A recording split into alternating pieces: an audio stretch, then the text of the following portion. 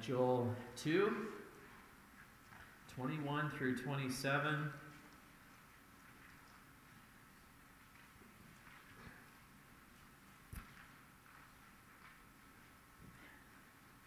Joel 2, verse 21.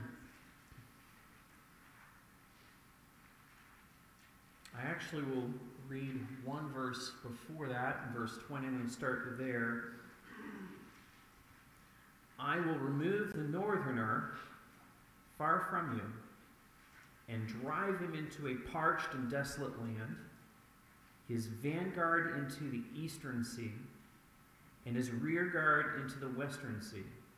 The stench and foul smell of him will rise, for he has done great things.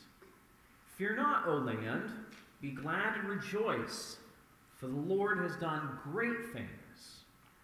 Fear not, you beasts of the field, for the pastures of the wilderness are green. The tree bears its fruit.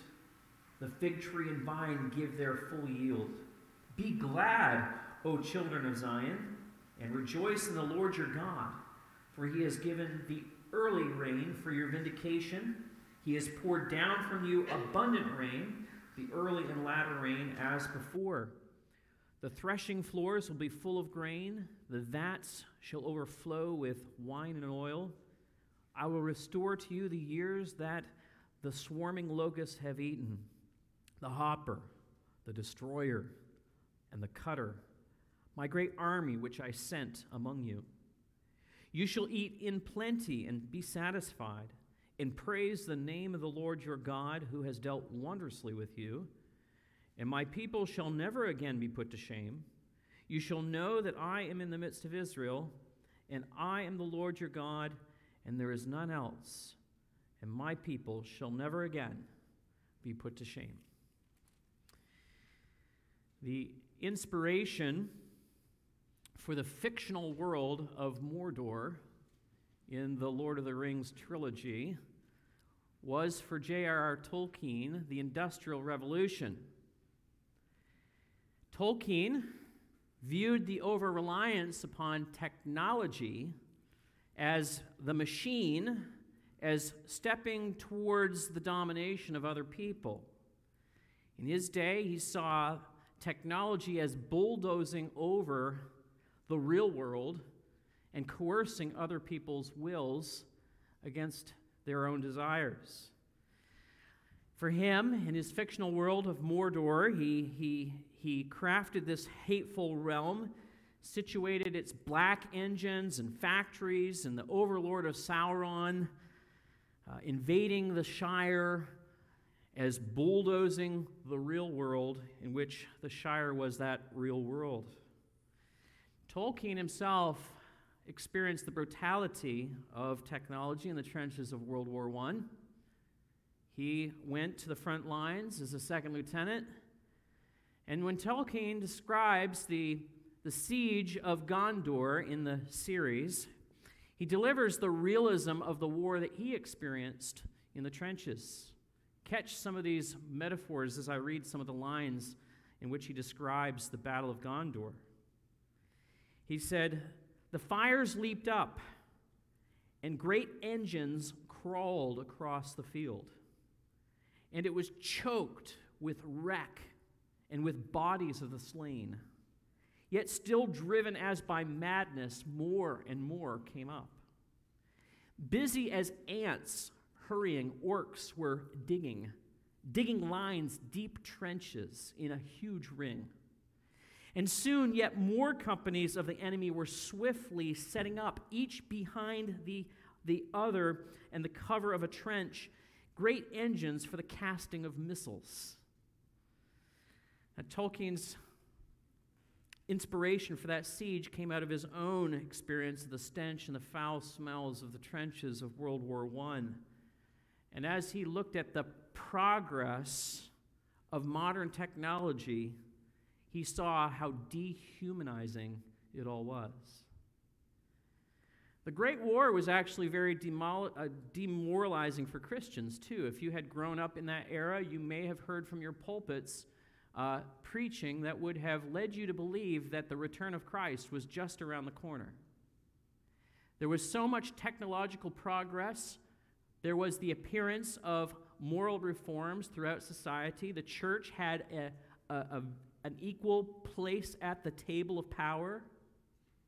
There was this appreciation and thought that perhaps this progress would bring in the kingdom of God. And instead, all of this progress brought in the Great War. Instead of progress, it brought trenches, it brought machines, it brought absolute disaster. Now, I bring up all of this to help kind of open our minds to the kinds of things that Joel himself was seeing in a latter-day military invasion. It sounds very much similar to how Tolkien observed the First World War.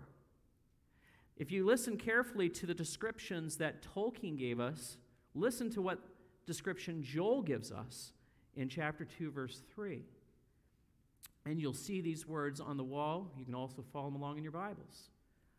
Fires devour before them, and behind them a flame burns.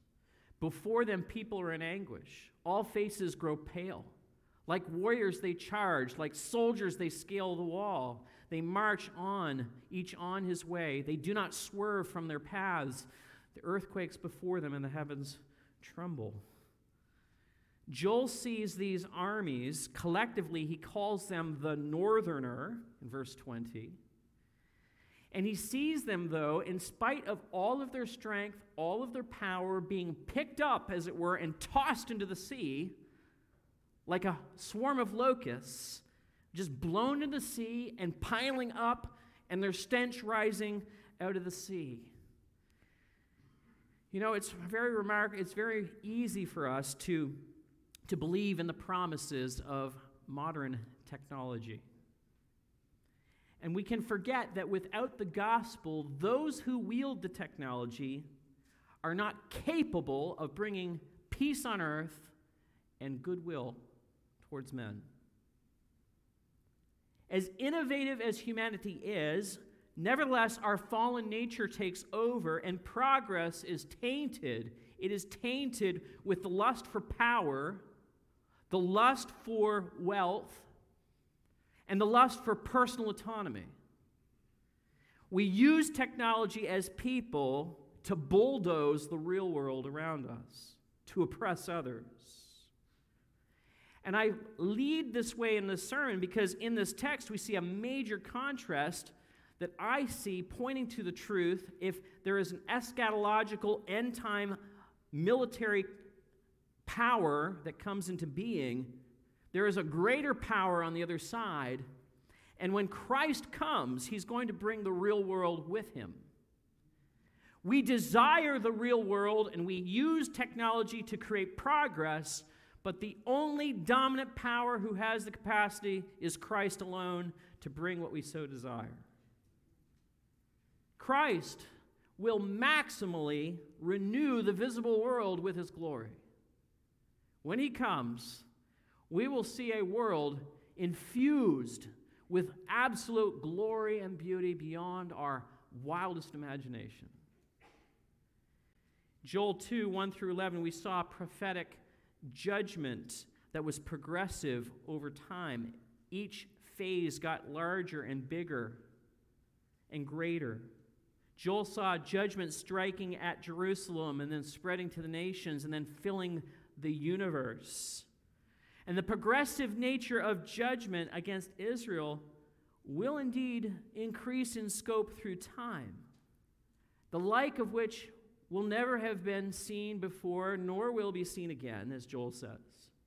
And the great day of the Lord will be maximal, as it will involve the whole world itself. The agony of this coming great day of the Lord will be greater than Auschwitz, and it will break Israel. They will turn, they will rend their hearts, and they will call upon the name of the Lord, and they will see him whom they have pierced. And many will return to the Lord. Many outside of Israel will also turn to the Lord. With this judgment, there will also come renewal No one knows the day nor the hour. We look into the future and we wonder, is it just around the corner? Is it even now in our own lifetime that this could occur? But no one knows the day nor the hour, not even the angelic host. And at the birth of Jesus, when the angels sang those famous words, "Fear not, for behold, I bring you glad tidings of great joy, what shall be for all people," they were at least thinking maximally of the great coming of the Lord, in which all of these elements would be true.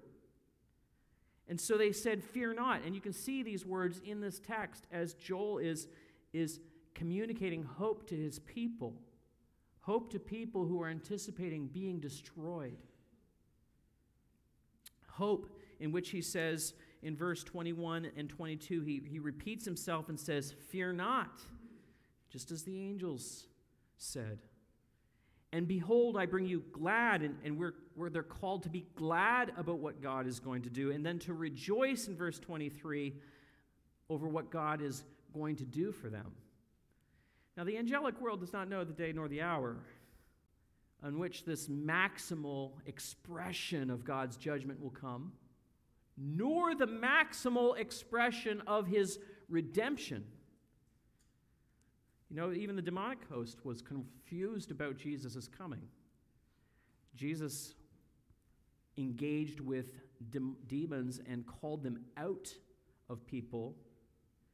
And they asked him before he called them out, they said, what have you to do with us, O Son of God? Have you come to torment us before the time? Even the demonic host was confused about what was going on when Jesus came. No one really even saw the cross coming. Even the spirit world was looking for the day of the Lord in which they would be judged. They were anticipating that cataclysmic judgment to come. They were looking for even the effects of renewal, the angels looking for that renewal of humanity. But renewal will not come before there is a cataclysmic judgment for sin. And so the cross was crucial for the anticipation of the renewal.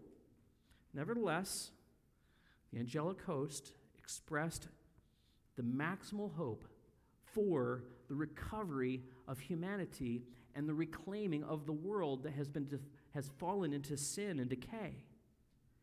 And so when Christ came, they proclaimed peace on earth, goodwill towards men. And this was that maximal hope.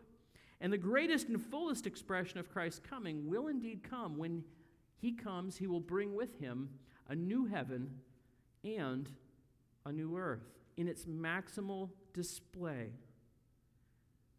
When he comes, heaven and earth will become one. John in Revelation said this. He said, I saw a new city. I saw the holy city, the new Jerusalem, coming out of heaven from God. Heaven and earth will be qualitatively new. In other words, when Jesus comes, he's going to bring the real world with him. The real world that we wish for. It's not going to be foreign to us when he does come. We will know how to live in a new heaven and new earth because it will be familiar to us, because we have lived in a heaven and a earth. We have lived here. But it will be paradise. It will not be Mordor. It will be paradise. Now here we live on the edge, if you will, of Mordor. We encounter dead grasses and rotting reeds that loom up in the mist like ragged shadows of long-forgotten summers. We live in a land that's defiled, diseased, as it were, beyond healing. The hobbits who left the Shire to go on their quest to recover the rings and toss them into the mountain, as they walked through those wastelands of Mordor, every step they took, they had this great longing to return home to the Shire, Every step through the wasteland increased their longing for home. They wondered to themselves out loud, will we ever make it home? Have you ever had that experience? I mean, not going to a mountain with rings. I'm talking about going about life, longing for home, longing for just recovery of. Every one of us at some point have had wonderful memories that have been attached to growing up and being in places where you've grown up. I'm sure of it. I personally feel very attached to the land of my infancy. I have great memories, shadows of joy that flood my soul every once in a while as I daydream and remember some of the pleasant experiences of growing up in rural Nova Scotia. I have those experiences, no doubt you do too, but I see in my mind, I reflect upon the beauty of seascapes. I see red dirt. I see rolling farmlands coming up to the blue, deep blue, rich blue oceans. I remember as a child walking along the beach shorelines looking for hidden treasures that had washed up on the sea. Those are pleasant memories for me. I remember going with my family to small creeks, and I was just a young toddler, but we had little floaties on, and we were playing in the water. I have wonderful memories of those things. But every good memory that we hold dear in this life will pale in comparison to the joy that will be reserved for us in the new heaven and new earth. Taking time to reflect and enjoy those memories, take also the time to pivot and place by faith the expectation that one day we will see that again. God will bring with him, Christ will bring with him the real world when he comes. Our world will be renewed maximally, both physically and also spiritually. We were created to live in an organic world. We're not going to be disembodied spirits that just hover and float for eternity. We're going to see a new heaven, a new earth, and we will live there, and we'll know all about it because we've experienced this one. We will enjoy the cool of the evening in which the Lord walks among his people, and we will enjoy sweet fellowship with him, for we know sweet fellowship even in this world. When Christ comes, he's going to renew creation with vibrancy. Verse 21 to 25, I want to show you now, I've set up kind of this contrast between the old and the new, and Christ here, there's descriptions of renewal of creation they'll be vibrant. Verse 21 to 25, we see these mapped out for us. We see the locust army hordes in verse 20 have done great things, but there is no cause for fear because the Lord is doing great things. We don't have to worry about the wickedness in this world and the rulers and the principalities and powers of this world. They pale in comparison to the Lord and the King of glory. And in this text, we have three groups of people who are called upon to rejoice in what God is going to do for them. We see addressed in verse 21, "Fear not, O land." The land itself is supposed to rejoice. In verse 22, we have, "Fear not, O beasts of the field." And then in verse 23, there's another grouping. There is people, those who are in Zion. Verse 23, "Be glad, O daughter of Zion." Joel began his prophecy by calling these same three groups of people to mourn. Now here in this text, he's calling these three groups to rejoice in what God is going to do. And the atmosphere in these verses is one of absolute abundance. In verse 22, we see that there is going to be an abundance of full yield, a full yield of the fig tree and of the vine. Verse 23, there is multiple usages of the word rain and abundance of rain and regulation of the rain cycles, that things will come at the right time and when they should come.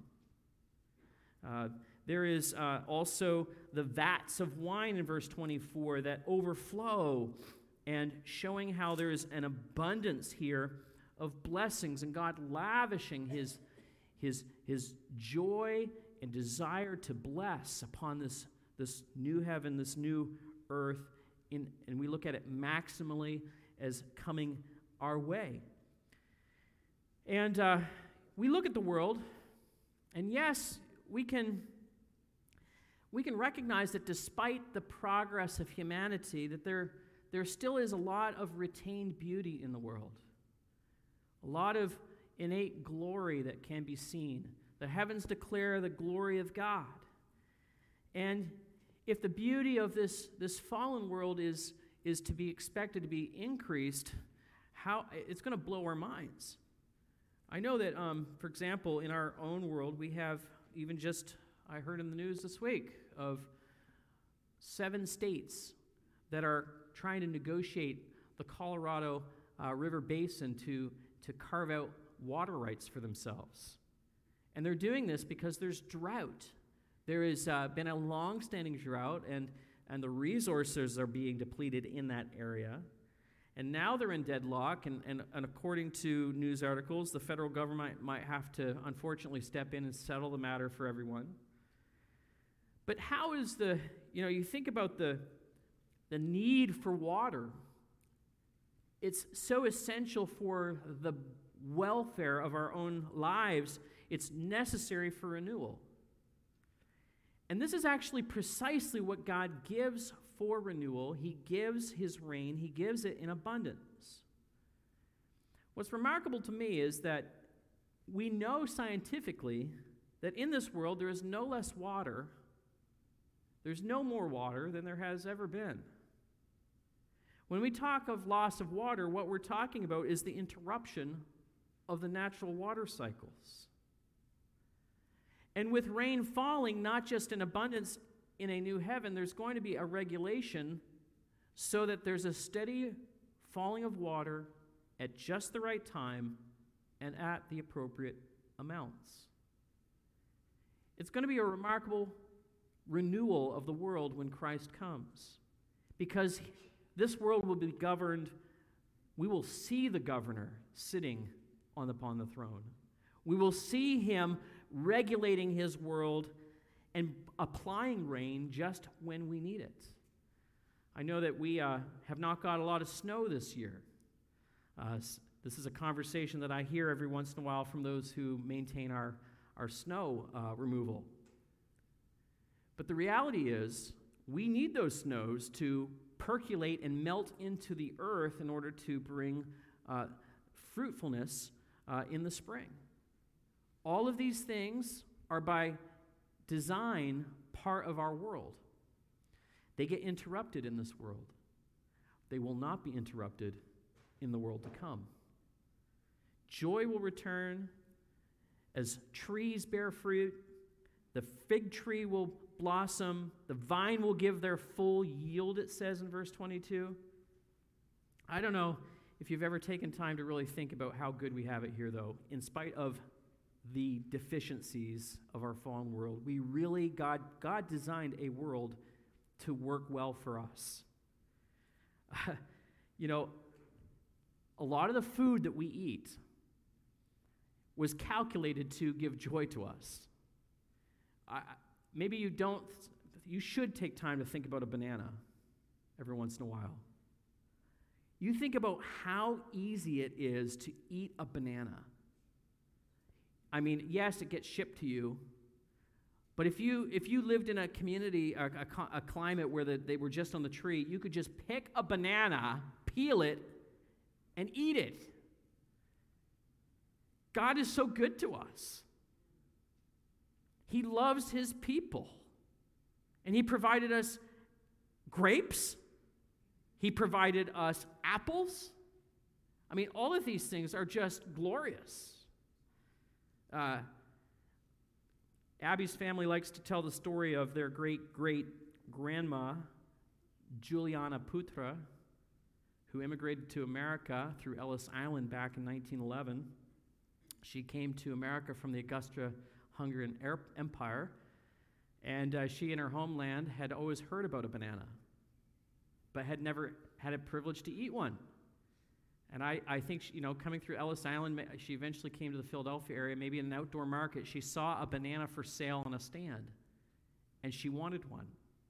And she went up and paid for that, and then she turned up her nose at it. But then someone told her later that you're actually supposed to peel it first. You think about it, though. Apples, bananas, nuts, grains, they simply grow to be harvested. Yes, we have to cultivate it, but still, even chickens, they just keep dropping eggs. And if you think about a chicken, they're super easy to pluck and to quarter, and you can eat everything in them. You can even eat their claws. I wouldn't recommend it. Some people love them. But you think about it, that just everything around us has the potential to bring us joy in this world. What a great God we have. And the imagery in this text of bounty and fruitfulness of creation, it's all through the prophets anticipating a coming new heaven and new earth. A land in which we will know how to live. You don't have to worry. You will not be a dislocated spirit floating for eternity. And the imagery of beauty and fruitfulness also appears in Isaiah 35. Listen to how Isaiah talks about this. He says that the wilderness and the dry land shall be glad. The desert shall rejoice and blossom like the crocus. It shall blossom abundantly and rejoice with joy and singing. And the glory of Lebanon shall be given to it, the majesty of Carmel and Sharon. They shall see the glory of the Lord and the majesty of our God. Mount Carmel, a beautiful mountain in northern Israel, and Sharon, a valley area, just will be blossoming like one of those gardens that you go to on special, like Longwood Gardens. They'll be completely full of beauty.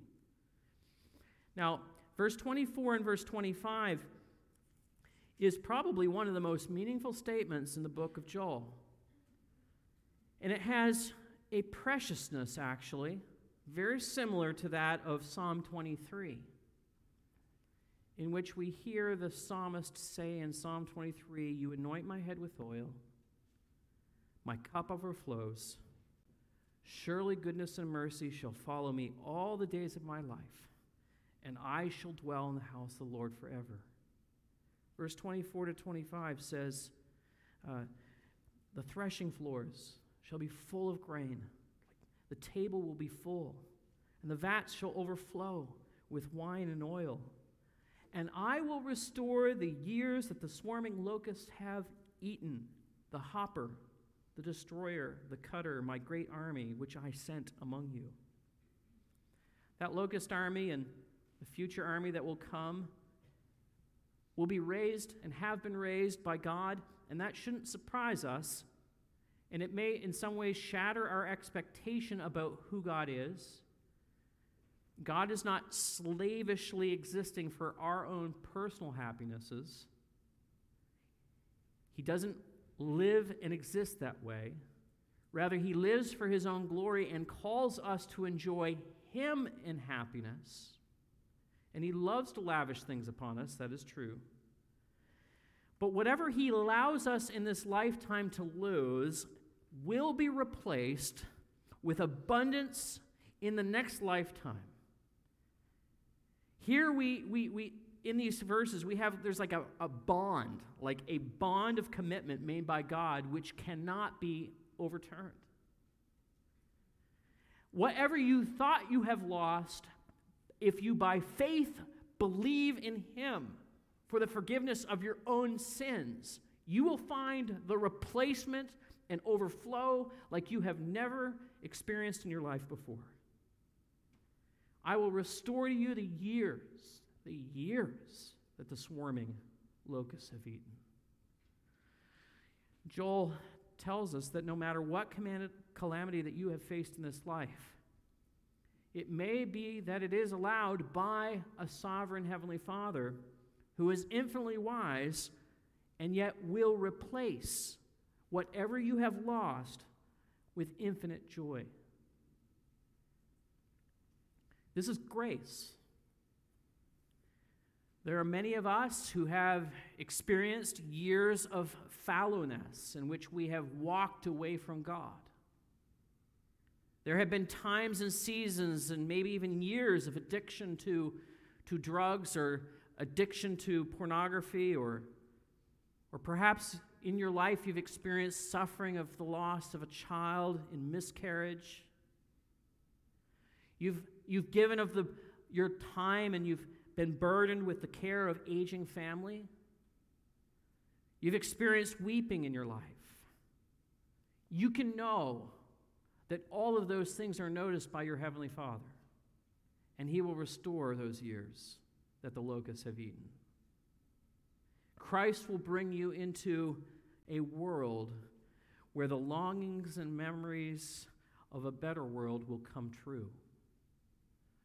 All the longings, all the sweet memories of years gone by will be renewed in the new heaven and new earth. It's guaranteed. It's guaranteed because the spiritual renewal has already begun. Verse 26 and 27, we see that Christ will renew the redeemed with eternal life. But this eternal life has already started. It started when the tomb opened up. In verse 26 and 27, we hear the hiss of shame. Verse 26 says, "You shall eat in plenty, and be satisfied, and praise the name of the Lord your God, who has dealt wondrously with you. And my people shall never be put to shame again. You shall know that I am in the midst of Israel, and that I am the Lord your God, and there is none else. And my people shall never again be put to shame." Shame is that feeling when you know you're not what you ought to be. It's that feeling in which you feel a bit contaminated, you feel outside of a group, you're not sure if you belong. That's going to be wiped away. Israel has never been a dominant world power on their own.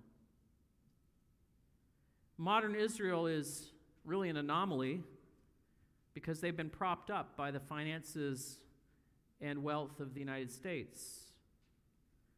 And nations that do not have organic or natural power don't have influence in the world. They are objects of, they're pariahs, they're shamed, they're not able to court other people's favor. And the power that Israel possesses today is not organic. It's a proxy power that's provided to them through the United States. What is remarkable about this text is that there's going to be removal of that inability because the presence of God will be in their midst. Verse 27. This is a deliberate reminder to Israel of their experience at Mount Sinai. When they were at Mount Sinai, Moses had to go up the mountain to intercede for them because they had fallen 40 days into this new covenant relationship with God. And Moses said this, arguing with God, saying, "Is it not in your going with us so that we are distinct, I and your people, from every other people on the face of the earth?" Yes, it is. The presence of God in the people of God is what makes them distinct from other peoples in the world. And the maximal expression of the presence of God will come in the new heaven and new earth when the dwelling place of God is with us. When Jesus was born, he was the foretold Emmanuel, or God with us. But there was much more on the horizon. At the Last Supper, Jesus said to Philip, "Whoever has seen me has seen the Father. Do you not believe that I am in the Father and the Father is in me?" See, the physical body of Jesus confused the disciples. They didn't really understand what was going on. Yet knowing him, Jesus, is the basis of eternal life.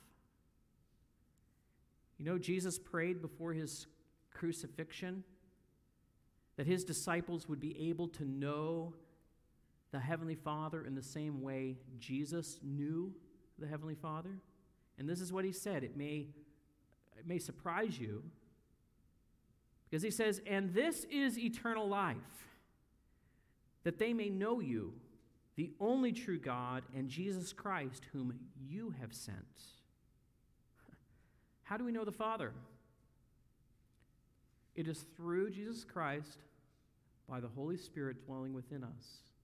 That's how we have a relational knowledge of God. And if you understand eternal life as a relationship with eternal life that exists in the Father, think about John 3:16 for a moment. "For God so loved the world that he gave his only begotten Son, that whosoever believes in him should not perish, but have eternal life." Eternal life is not just a quality of existence. It's a quality of relationship with God. And the seed of eternal life has been planted inside your hearts by the Holy Spirit, so that now you sense and you have an awareness of a Heavenly Father. You desire and you love him. That comes from the Spirit giving you that. But it is also a deposit. It is like a first step towards the maximal expression of this knowledge. One day you will see him face to face. This is the maximal fulfillment of eternal life, of knowing him. Coming to faith in Jesus Christ is not just for like having an insurance policy, like a fire insurance policy, so that I can get out of hell free. If that's all that praying a sinner's prayer is for to you, you've missed it. It's to know our Heavenly Father and to enjoy him forever. He is our creator, our sustainer, the one who lavishes the bounty of this world upon us. Eternal life is about eternal relationship and knowing our Heavenly Father. And this is all coming. So we live in a world of like corruption and disorder, and progress has actually turned to destroy us. When Christ comes, he's going to bring the real world with him. You know, Tolkien and others who survived the Great War, well, they tried to make sense of all that they experienced. I can imagine going through that experience, and even the shell-shocked experience that people would have. But they saw very clearly what we don't see today, is that progress does so little for humanity. Instead, it brings the horrors of Mordor to us. After returning to England from the front, Tolkien might have joined a lot of other restless people agitating for reforms, but instead he recognized that the answer to evil is for Christ to bring the real world with him when he comes. Christ will maximally renew the visible world with his glory. He will renew creation with vibrancy, and Christ will also renew the redeemed with eternal life. Are you rootless? Are you unable to rest? Are you constantly looking for that which will satisfy you? Turn your hearts to the Lord Jesus Christ. He will forgive you of your sin. He will renew you with the gift of the Holy Spirit progressively over time, and you have the hope of finding all that you've ever longed for in the new heaven and new earth. Let's pray.